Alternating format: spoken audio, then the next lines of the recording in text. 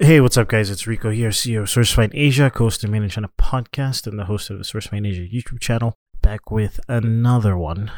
So this episode is it's a throwback. It's literally maybe a little bit over 3 years old. So I have this tradition in Hong Kong because whenever I fly internationally, when I say internationally, I mean like long distance flights. So like if I'm flying to Dubai or Zambia or Canada or wherever, I would fly from Hong Kong because the tickets are usually cheaper. In fact, not usually; they're always cheaper. Even short distance flights like Hong Kong to Manila, which is like 2 hours, you can get tickets as low as $50-$60, and maybe a return ticket for like $120-$150. In fact, the average would probably be like $150. Whereas like China, the tickets are usually like maybe 10-20% more expensive, so it would be like $80 to $180. 200 for the same flight. And if you're talking internationally, so Guangzhou to Dubai will be like $1,200, but Hong Kong to Dubai would be like 800 return, by the way.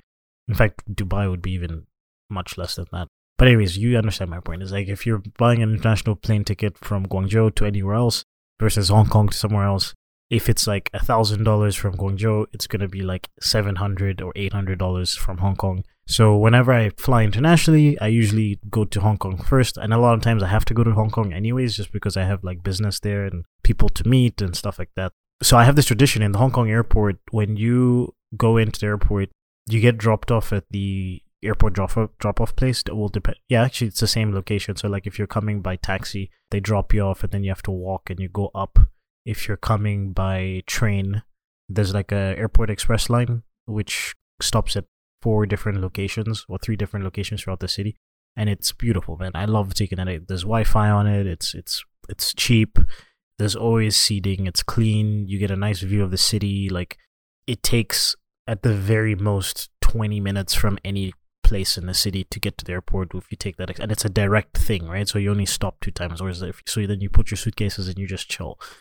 So when you get out, you're on the first floor technically, and then you go to the check-in counters. So if you are already checked in, which a lot of times, that's another aspect of the express line, is the Hong Kong Express to the airport. Like you can check in for international flights. You can check in advance, so you can like leave your suitcases there. You get your plane tickets, you check in, and then you hop on the train. So if you're coming from Central, right, which is like Central in Hong Kong, so you get dropped off by Central subway station. You come out of the subway, then you go to the Hong Kong Airport Express. Usually there's no people there because most people go directly to the airport. You check in at the counter, you get your tickets, you check in your bags, all that stuff. Then you hop on the train, the Airport Express line. 20 minutes, you're at the airport. You don't have to go to the check-in. You don't have to deal with all of the nonsense of all the people around there. Then you go downstairs. This is my tradition. I go downstairs. There's 2 places you could go to. There's like a lounge. I forget the name right now, but there's like a lounge that's like sort of on the way to where you would take the mainland buses. So like the mainland express bus that you can take from the Hong Kong airport across the border to mainland. Then, this is a super long intro, I'm sorry guys, but then if you turn left and walk all the way to the end, you'll see a sign that says Regal Airport Hotel. It's a 5-star hotel.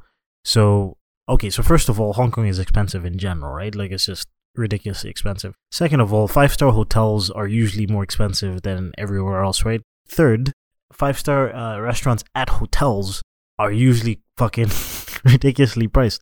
And then food at airports are ridiculously priced. So if you combine all of those things, this place is fucking insane in terms of their pricing. So the first time I was there, I didn't have that much money. I basically I think I even missed my flight or something like that, and I was taking an international flight. I basically had to kill 12 hours at the airport, and I couldn't afford to go pay for the lounge.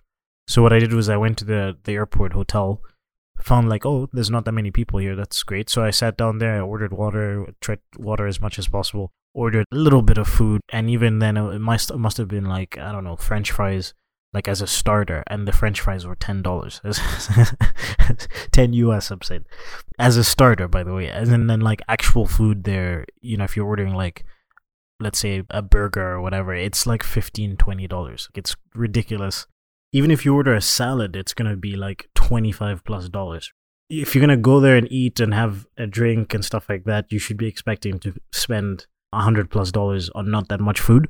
So and obviously at that time I had less money, right? So and I was on a very tight budget, so I couldn't really do anything. And I just remember sitting there at the time, this is 2015, and just thinking like, this sucks. I can't afford to eat here. Like I missed my flight. I can't afford to stay in a lounge. But I was like, you know what? Like, look, next year at the time when I went that first time, I was just starting SFA, and I was still teaching English, except I was teaching English part-time. So I started to scale down my hours, and I was investing more time, but not making that money from SFA. So like I was extremely tight budget. My parents didn't even know I'd started a company at that stage. I just like told them I was teaching English in China. I'm sure they were worried about what I was going to do with my life. At the time, yeah, I was making money from English, but it's like I'd already spent quite a bit of money on my plane tickets. I was just about to start SFA, so I was beginning to think about scaling down my hours, putting more budget towards business expenses, even though we didn't have that much expenses at the time. So anyways, I was just like, you know what, like next year, I want to be able to at least come here and have a drink, have some food and not, worry about it. So the next year was 2016. That stage, SFA had been running for probably around, I don't know, 8-9 months. And we were just getting to a stage where I could afford to pay myself enough, kind of like a salary. I wasn't on salary for a long time, but I was just beginning to afford to be like, oh, okay, I can live comfortably to a certain extent. We didn't have an office at the time. Our apartment was still an office. So I go back to the Regal Hotel restaurant and was able to, buy some food and order a couple drinks without breaking the bank. And I think when I made the podcast, I was just in a nostalgic mood and just reflecting on the progress from the past year plus, from moving to China and starting to teach English and then starting the business. Like, because I kind of got emotional. It's probably the reason why I didn't release it at the time. And I think I thought about doing that every year, because I still go there every year. Like every single time I travel from Hong Kong anywhere, I usually, if I'm taking an international flight, or if I have a layover, or I have to be in Hong Kong at the airport for more than 2 hours, I prefer going to that hotel because it's almost like a status check for me. And also it's never really super busy. That's another thing that I like about it. There's another cool lounge. That place I go to if I need to like sleep, but the lounge is always busy. Sometimes it's difficult to get a place to sit down. Whereas this spot, I almost always sit in the exact same seat. I order almost the exact same meal, exact same drinks, sort of just chill and think about what's happened in the last year or the last time since I'd been. And this year I went twice, and the same thing. Now it's even like I go there and I'm like, yeah, I can like buy anything. Like I'm not worried about it. Like I could drop whatever $100 or something, and I'm just like, okay, that's fine. Obviously I don't do that. Just the feeling of that I could. So it's a nice little status check for me, and that's basically what I talked about in the episode, was just how I felt at the time.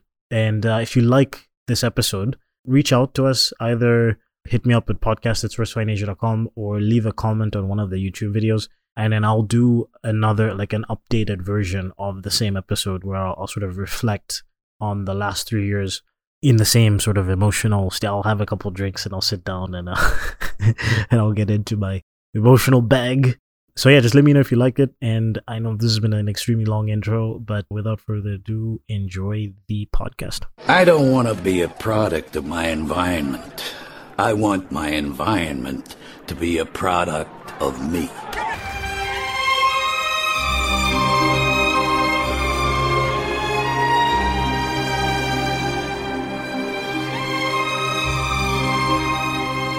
Hey, what's up guys? This is Rico from the Made in China podcast, and I'm coming to you live from the Regal Airport Hotel in Hong Kong. And just to give you guys a little bit of background, the first time I came to this hotel was, I think, just about 1.5 years ago. And at the time, I was studying Chinese, teaching English. I think it might have been around February. No, it was more than 1.5 years ago. It was almost 2 years ago, actually. Yeah. Anyways, but I was studying English, and I was studying Chinese, teaching English. By the way, I've had this is my second American Beauty, so maybe I'm not as coherent as I usually am. But at the time, I didn't have that much money. That's the basis of what it is. It's like I was teaching English, and I was studying Chinese, and I was trying to get something started in China. And I was on a budget. My plane ticket was expensive, and that majority of the money that I made from my English teaching job, like my full-time salary or whatever, and the rest of the money that I had was for the time that I was on vacation and then coming back. So then, of course, I knew, like, you know, having not worked for 3 weeks in China, like during Chinese New Year, and then coming back around that time period, I wasn't gonna get the best paycheck when I got back. So, you know, I was on a very strict budget, and I came to this hotel just to kind of kill time. And I had like maybe 2 beers. I had the cheapest beers on the menu, which in Hong Kong, by the way, the cheapest beers on the menu will probably run you, you know, $10 a pint. But I just remember being able to be like, okay, I'm just gonna have like 2 beers because that's all I can afford. And if I have more than that, then, you know, I'm breaking the bank essentially. And there was a lot of other stuff that happened that time. I remember I think I missed my flight. So I basically spent 24 hours in the Hong Kong airport. And there's a lot of stuff around that. But the reality is just I was at a stage of my life where I didn't have that much money and I couldn't plan. I didn't have that much freedom. That's another thing, is because I had basically 9-to-5 job and then also studying Chinese at the time. But cut to now, you know, December 30th, 2016, you know, I'm a part owner of InterChina, or partner of InterChina rather, potentially owner. We'll see how everything goes with that. But like, I own SourceFind Asia. You know, I've only got one business partner in that company, and building that company from what it was to where it is right now, and then just being in a position where it's like I'm traveling and I'm able to just throw money in order to be more comfortable. I was actually listening to a Tim Ferriss episode recently, and he was talking about the same concept. I think it was like the 17 questions that changed his life, and one of them was the idea of like, if I can throw money at the situation, how would it improve my life? So when I think about traveling, you know, a lot of times when people think about traveling, it's like, especially for people who have traveled a lot, it's like this arduous affair where it's very much like it's, you know, it's a process. You're going through different airports, you're lugging around a bunch of bags, you know, you're going through customs, like you're losing money, you're having to exchange money, you're like worried about getting ripped off or worried about missing your flights. There's so many things that you're worried about. Turbulence on the flight. You sit down on the flight, you're in between 2 fucking people who are snoring. Like, there's just so much stuff that goes into it. And the reality is, if you're able to throw money at a situation, you can make yourself more comfortable. And I'm beginning to see that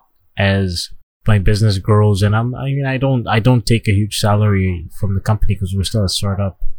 But, you know, I'm sometimes trying to at least allow myself to be a little bit more comfortable than I was a year and a half ago. And I mean, one of the things is like, I came to this Regal hotel and I sat down and I looked at the menu, and I remember before my budget was like, let's say less than 200 Hong Kong dollars. And now I'm looking at it and I'm like, 200 Hong Kong dollars, by the way, let me just check the exchange rate real quick to give you guys some perspective, is about $30, but at the time.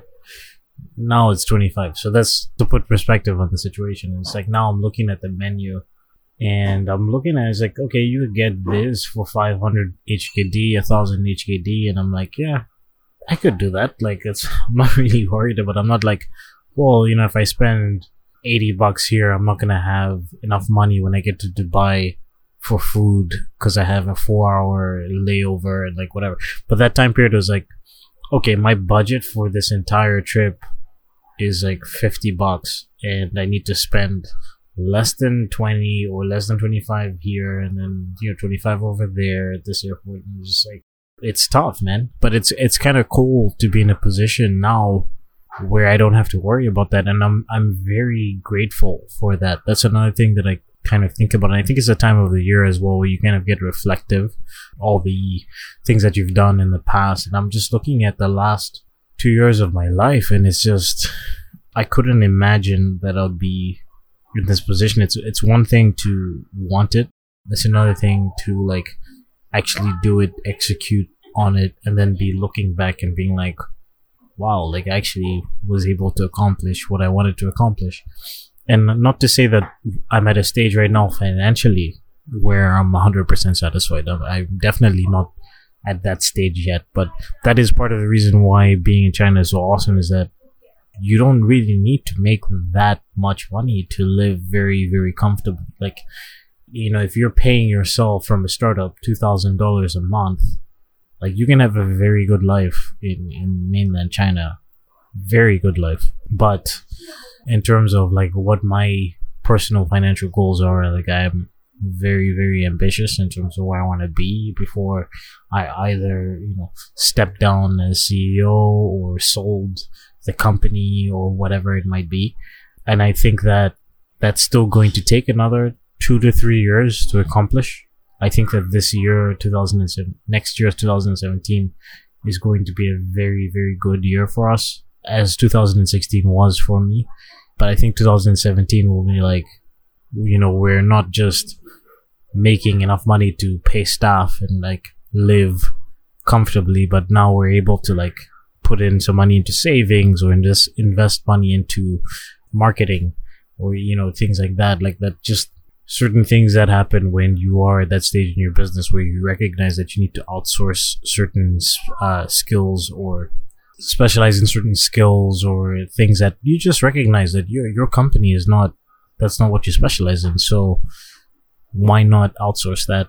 But you need a budget. And then it's not just that you can get stuff done relatively inexpensive if you really are in that startup phase and you don't have that much money, for sure. But when you are in that phase of your business where you do have enough money coming in and savings and your expenses are relatively kept the same, then you do have to start to invest into higher quality expenses. I mean, whether it's employees or, marketing services. Like now we just hired somebody to edit the podcast for us. Like, it's like things like that. You just have to recognize that, hey man, if we really want to go to that next level, we do have to spend more money on these things and not just be so concerned about saving money, but paying for higher quality services.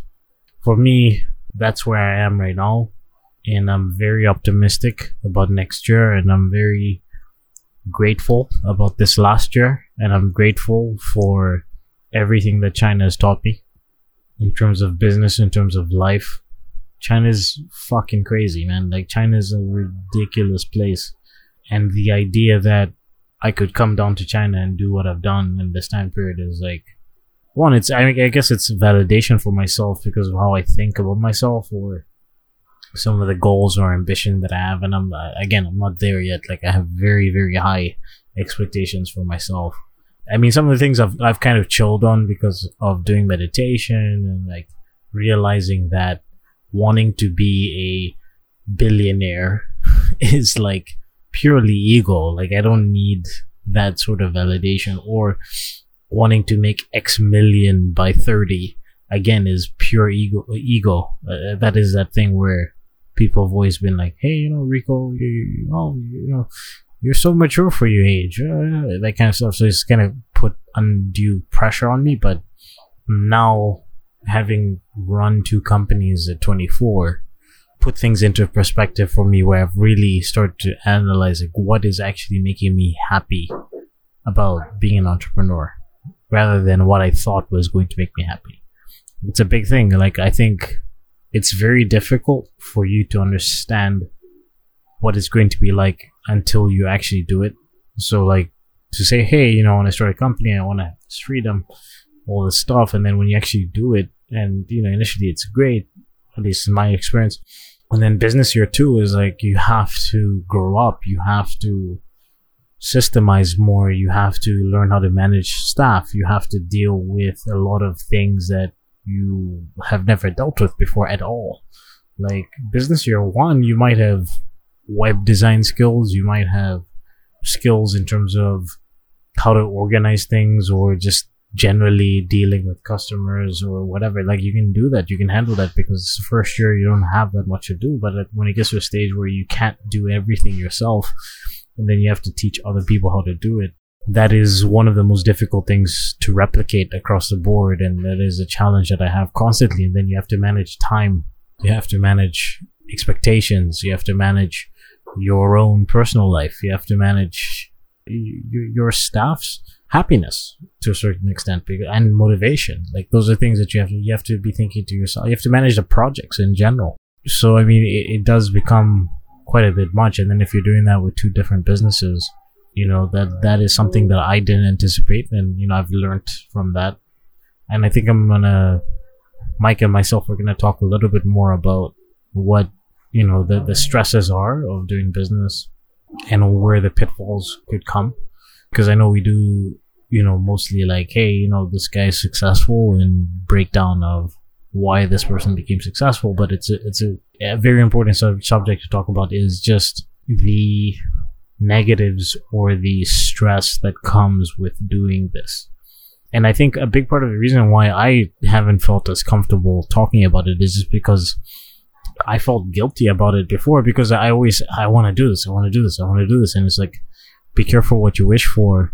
Not that I don't want to do this, but it's also good to really understand what the negatives are. Like, we always look at the positives. We think, oh, it's just going to be a grind, hard work, and then you make money, and you're on the other side, you don't have a boss, you make a lot of money. Yeah, sure, that's true if your business becomes successful, but at the same time, it's like, there are a lot of things that you don't anticipate that you have to deal with, whether it's, again, depending on the type of business that you're in, but like whether it's issues with your staff, issues with clientele, issues with some of the businesses that you work with, whether it's realizing that people have certain expectations from you and you can't, necessarily, like, realizing that when you run a company, you're working full time.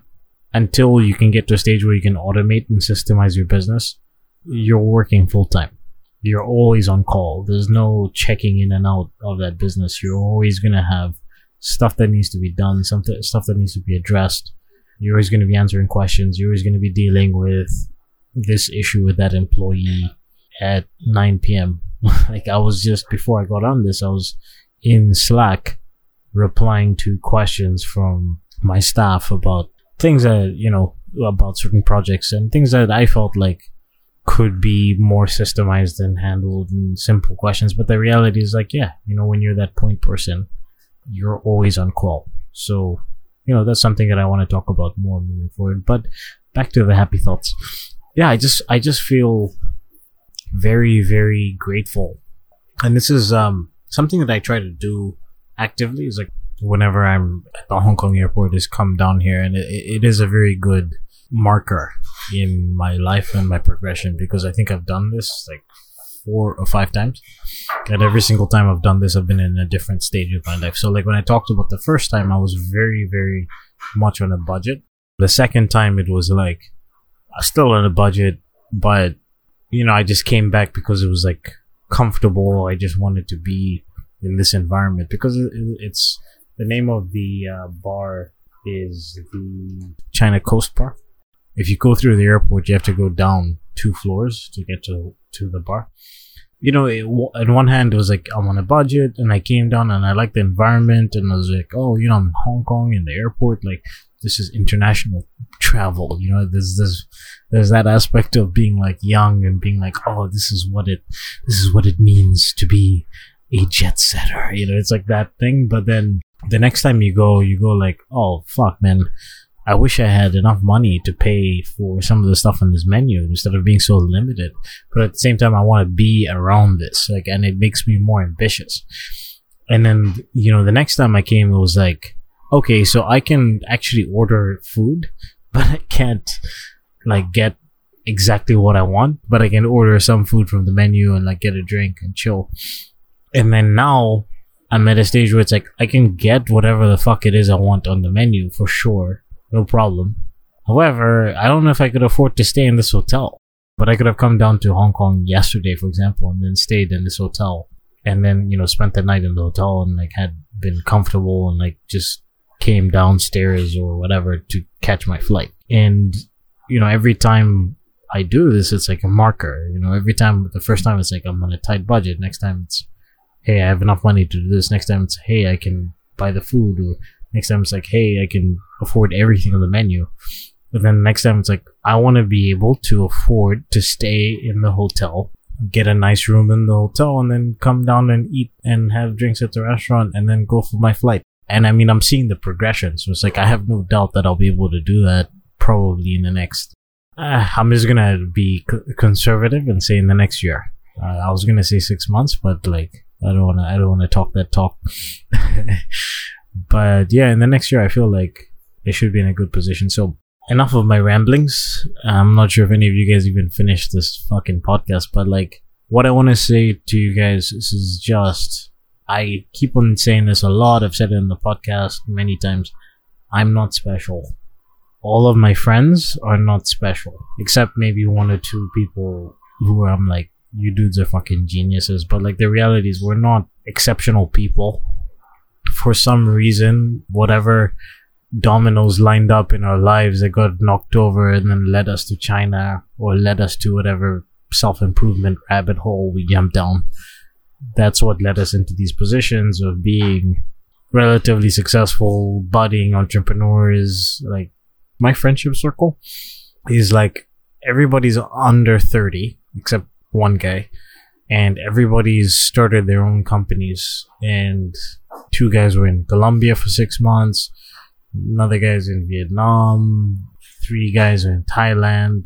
A couple other guys are still in Toronto. But like, there's a reason why that is, and it's just like we gravitated towards each other. But again, I don't feel like we're exceptional people. I think we just took a chance. And I want you guys, if you're listening to this podcast and you want to start your own business, just take a chance. Like, listen to the stuff that we talk about. Tap into the resources that I've mentioned before. Join the forum. Surround yourself with other entrepreneurs who've done what you want to do. It's really that simple. And then just go there. Go show up in the place. Like whatever it is, if you think that you want to be a tech entrepreneur, go to fucking San Francisco. Go to Silicon Valley. Just go there. You know, if you want to make physical products, if you want to be successful in that arena, come to China. Just do it.